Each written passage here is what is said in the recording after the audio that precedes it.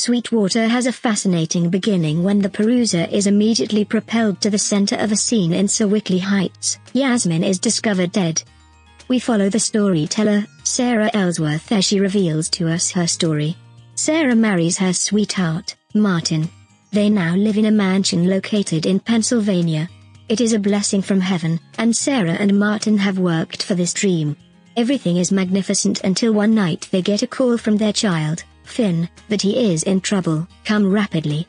In the forested areas, they find a young boy on drugs, his dead girlfriend, Yasmin. Everything looks horrible, and Martin settles on the choice that takes their wonderful life into lies upon lies. Is this drug-related, and how is Finn involved in all this? For what reason does Martin Ellsworth need to leave the scene as it is and deny his better half, Sarah?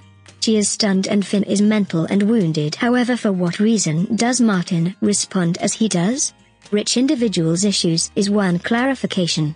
Should Sarah stay in the circle, like stay down and obey the rule? The peruser is then taken back to the first occasion when that Sarah visits Stonehenge with her devastated single further and once more, to when Sarah and Martin meet.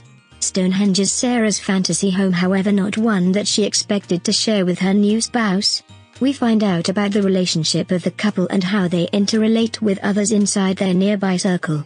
The story is obviously about ethical qualification and how wealth doesn't really mean goodness.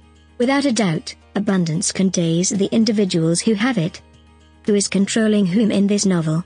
The plot is acceptable and the writing great. Sentence language structure is short, empowering the readers to be cleared along in its very curtness, in this manner making anticipation. My only slight disappointment is the end, which turns out to be evidently clear sometime before it is reached and is then disclosed to us in detail. I feel this is repetitious. All in all, this is a good thrilling read,